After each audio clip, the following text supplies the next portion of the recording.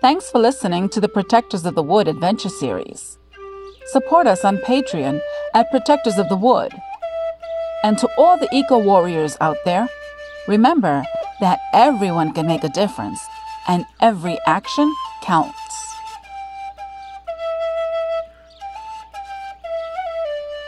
The Protectors of the Wood Adventure Series. Episode number 135. Expanding like a balloon. Abby was pleased with her new idea of preserving the wild area of the churchyard by calling it a bird sanctuary. She examined the space up to the corner where the wall met the abandoned building.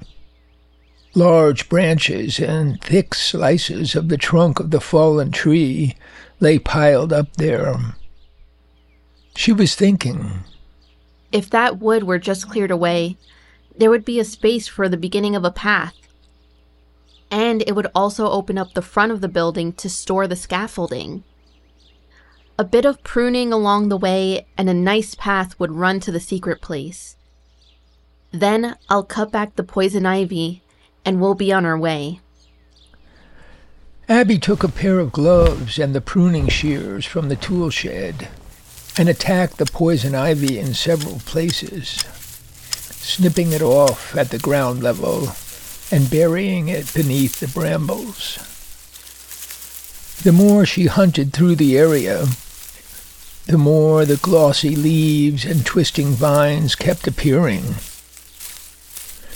Near the beginning of the new path, Abby noticed a thick mass of vines growing over pieces of the fallen tree. Clearly the wood had been left there years ago. The vines were so thick that the bottom layer was dry, stiff, and leafless. If I just pull the wood out of that spot, it'll be a snug little cave. Going back and forth to drag and roll the wood against the back wall, she made a path to the cave and then pruned back the vines and brambles, making the cave longer and wider. Now I can sit inside and be comfortable. It's really quite charming. But now I'm starving. I forgot breakfast. And Phoebe's coming to meet me soon. After changing her clothes, Abby walked in the front door of the church office. Janet sat at the window, concentrating on a computer screen. The clock said 12:40. Abby asked her to send Phoebe to the meeting room, and then headed down there and sat alone. Now she had a chance to think. This meeting is about a lot of things. We need to set up a system to communicate. People are joining our mission, our guerrilla group, but they can't all be told everything straight out. They have to join by degrees, learning step by step. I can't meet with them all, and we can't all meet together. Imagine gathering 8 or 10 people at 1 a.m. in the Privet Fort. She shuddered at the thought. Phoebe's gonna have to handle a large chunk of this work, and she and I must meet privately, and often. It's the only way. Phoebe came down the stairs in her irregular, limping gait. Abby felt a stab of guilt for leading her a week ago into danger and injury. Phoebe's face looked better, but her knee seemed to be permanently damaged. Every time it started to heal, she injured it again, and Abby felt responsible. Who else had led Phoebe into that crazy flight across the forest in the dead of night? Phoebe arrived with a smile, a bag of sandwiches, and 2 lemon cukes. They hardly spoke as they ate every crumb. Abby tried to force $10 onto Phoebe, but she flatly refused to take it. Let's get to it. My time is short. You should know that the toy store is popular again, and soccer's off the hook. Louis and I are scrambling to keep up. People are begging us to start new teams, and we're trying to run a toy store. But at least Gilligan is so busy at the cash register, he doesn't have time to complain.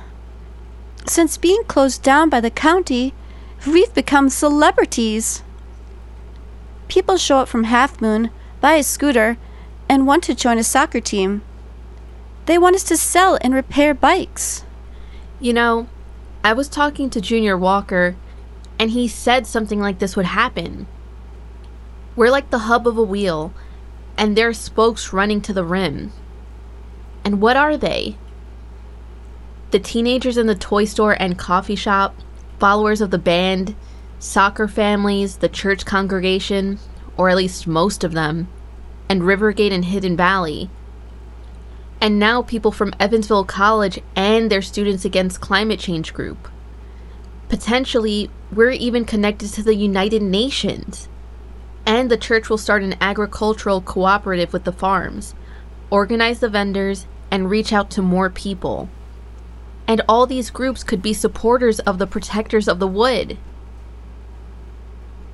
Abby wondered for the 1,000th time what the Protectors of the Wood really was. It seemed like such a vague but influential organization, still in the process of definition. And she, Abby, was now the keeper of the mapstick, an ancient legacy of the Protectors of the Wood. Her head was spinning. Phoebe saw the look in Abby's eyes and knew she was seeing things from a mountaintop. She waited patiently and finally said, Whoa, this is moving fast. And it seemed to me we were speeding before. But for now, what can I do? How do I fit in? Here it is. People want to join what we're doing. All sorts of people, from your soccer group to Sarah and her friends, the youth council people coming tonight, and many others you can name. They want to know what we're really up to. The reality is we're not totally sure ourselves, but we'll put that aside for the moment. Our problem is we do know all kinds of things that can't be made public right now. We can't disclose our secrets at the youth council meeting tonight, or in any general meeting. No doubt. I was going to ask you about that. It's so hard to bring someone into the inner group. There seems to be only one choice. Either you or I have to talk in private to certain people we judge ready to handle it. Stephanie and Eddie are first on the list. But I'm watched all the time, followed everywhere I go. So you'll have to do most of the work, evaluating those who are knocking on our door and finding ways to bring people in step by step. I'll meet with Sarah today, but normally you will be our doorkeeper. Don't worry about the Rivergate people. The group visiting us in Middletown already knows more than we do. The leadership in Rivergate expects, needs a lot from us. Phoebe sat silently, taking all this in. You and I have to talk every few days. How can we do that? Well, we have our cell phones. Oh, I've left out another major problem. Abby described the Protector's rules, the break-in at her cottage, and her suspicion that the purpose was to plant an electronic device. George told me the stalkers are professionals. In fact, he gave me the business card of one of them. Abby opened her wallet and pulled out a small, plain white card with the words, Confidential Investigations. Private, responsible, skilled. We're there when you need us. The card included the email address of someone named M.B. Phoebe shook her head. This situation is expanding like a balloon. I hope it doesn't burst. As a child, I knew on a bright summer's day, the warmth of the sun was coming my way. The heat on the sidewalk felt ever so good. I knew that I would do all that I could. The years passed by in the blink of an eye. The moon goes racing across the dark sky. All I have left is the best I can do. I'll take all we've got to carry us through.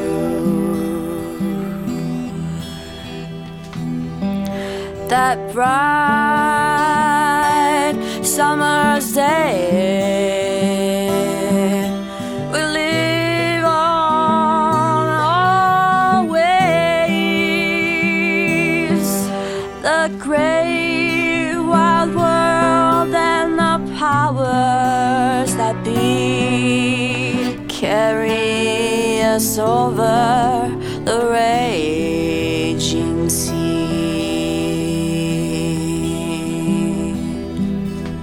The end of the line is here on a dime.